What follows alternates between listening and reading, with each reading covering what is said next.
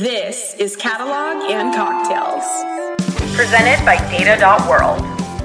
It's time to go to our lightning round. So let's move on to our lightning round, which is, hey, thanks to Data.World. Let's just do this every Wednesday. So I'm going to go first. Can privacy be black and white, or is it like shades of gray? Shades of gray. All right. That's what I thought. Wanted to confirm. The semantics of it, right? All right, second lightning round question for you. For data people at companies trying to wrap their head around their own company's privacy, should they start by understanding their own company's privacy policy? Or is there a better tactic? I'd say start by understanding what privacy means, and then look at your company's privacy policy.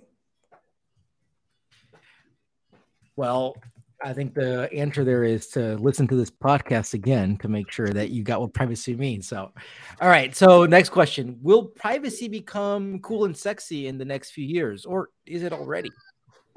I don't think it's cool and sexy yet, but I think it's getting there. I think you gave some good ideas for how it can become cooler and sexier, both for end users as well as for companies. So some good ideas in our podcast today. And all right, last lightning round question for you.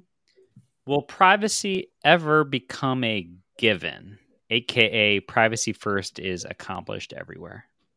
Oh, that's the dream, Tim. Will it ever happen? I think we're setting ourselves up to, I know this is a lightning round, but that is a deep... Go. I want to hear this.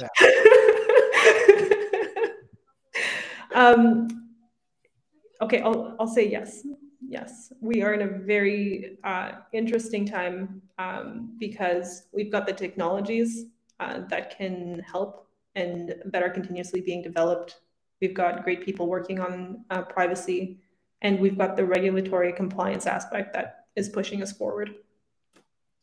All right, I love that answer. And actually, I'm gonna cheat. I'm gonna add a question 4B, which is that how critical is regulation, do you think, to accelerate that future? So critical. And this is really cool. Most of the time, regulation is being criticized for being behind technology. But if you look at the GDPR, it actually triggered the creation of a bunch of technology in order for companies to be able to comply with it. I think that's an important take, right? Like sometimes we think that regulation always is a killer of innovation, when in many cases, or at least some cases, it can be the creator of a lot of innovation. Absolutely.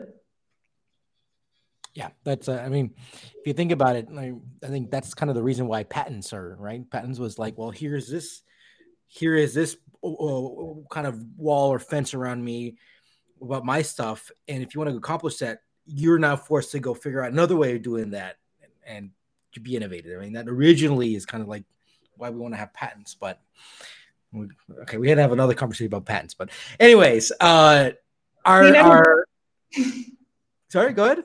Like clean energy, for example. Yeah, there you go. All right. TTT Tim, take us away with your takeaways first. Patricia, you took us through a lot of really good information today, and I feel like I am a lot leveled up and smarter on privacy and security now. So appreciate it. Some things that were big takeaways for me are, you mentioned that privacy is about giving control over information to the user, and that security is really about keeping things safe, right? Is that information being properly sort of managed from various threats, right? And without security, you can't have privacy. So these things have an important relationship to each other in order to be done well. And that there's this, in general, a misconception about privacy, that folks think that people don't care, and maybe that's really more associated with how boring we make it, and how, there's these 45-page long or 100-page long privacy policies and things like that. So give them an option, give them good design, give them engagement, especially from companies, and they'll want privacy. And two companies that are held the same, one that's more private, the private one wins, which goes into competitive advantage, right? And you mentioned, for example, like DuckDuckGo as an example of a company that's doing something unique here, and that companies have an opportunity to use privacy as an advantage and even do things like market how they do their privacy, the unique technology that they're using, maybe even things like private AI that can actually make that better, right? And then you talked about like different types of privacy, data minimization being sort of an important technique around privacy and sort of a consideration, right to consent, right to be forgotten, and also talked about the different threats to privacy, things like the company seeing the information, third party being able to see it, it being misused, and it being stored for too long. And obviously there's a lot more, but I think that's a great taste for our listeners on some of the different aspects of privacy. And Juan, what were your key takeaways?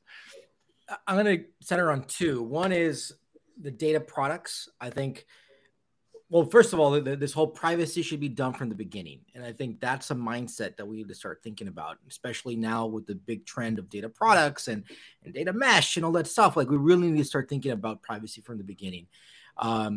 So, for example, if we're keeping track of consent, right, where is that being kept, and how do you know that is being related to your data product? And then I'm asking myself now, like, this is my personal kind of question here, is when we start thinking about our semantic layers, that we see that that's now another very popular trend that we're seeing. How is consent and privacy connected to the semantic layer about just what things mean within an organization? So that's one of the big takeaways. And second, a huge takeaway here is about sensitive data. Like, I'm just even blown away with what sensitive data is. Like, I now know not all PII is sensitive data. Depends on regulations, right? The religion, political, trade union, health, all that type of stuff.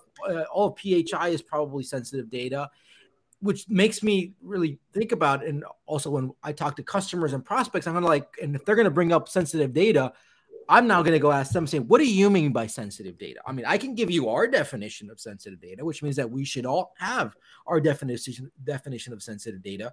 But I think that's a critical thing. You need to be able to understand what we mean. I think that is super, super important. Patricia, how did we do? How did we summarize our takeaways? Anything we missed? I think it was great. And this was super energizing. Thanks to both of you.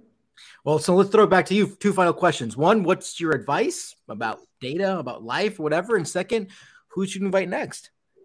Okay. Advice. Okay. So this is a piece of advice that I share as much as possible, which I read on the bathroom stall of my undergrad university. And it is a life-changing piece of advice to read on a bathroom stall. And it's that you treat people how to treat you. You teach people how to treat you. Which, should be obvious, but isn't. Teach people how to treat you. Yeah, you teach people how to treat you. Yeah. I like it. And that seems to be like a book you should buy. Advice from the bathroom stall. I would read that. I'd buy that.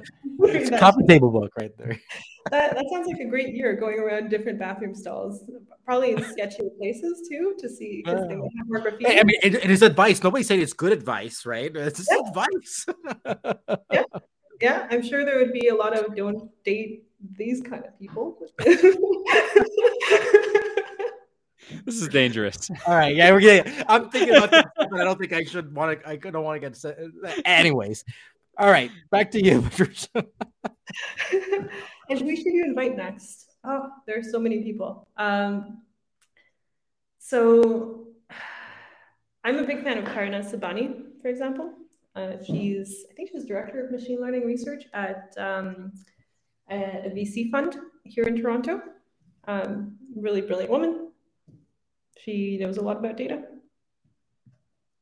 Awesome. We will definitely be reaching out, and we'll ask people if you can connect us. Absolutely. Patricia, thank you so much. This was I started off like, what is privacy? What is security? And now I'm like, wow, we need to really start doing this inside of our thinking, even on our product and stuff like that. So thank you so much. This was a great discussion. Next week, we have Shane Gibson from Agile Data. And just a fun thing, Shane actually, I think, was one of our first listeners. Like he would actually join our original Zoom calls when we were doing Catalog and Cocktails almost 2 years ago and during Zoom. So he's in New Zealand. So when we're doing this at Wednesday, 4 p.m., it's going to be the future for him, right? It's going to be Thursday at 10 a.m. We're going to talk about what does it mean to be agile with data. And hey, if you're coming to Austin for South by Southwest or the Data Council, let us know. I'm Juan Cicada on Twitter, Tim Gasper on Twitter. You can find us on social media and you can find us. Let us know. We would love to go meet with all you. Patricia, thank you so much. And thanks to Data.World always for supporting Catalog and Cocktails. Thank you. Have a great one. Cheers. Thanks, Cheers. Patricia. Had a lot of fun.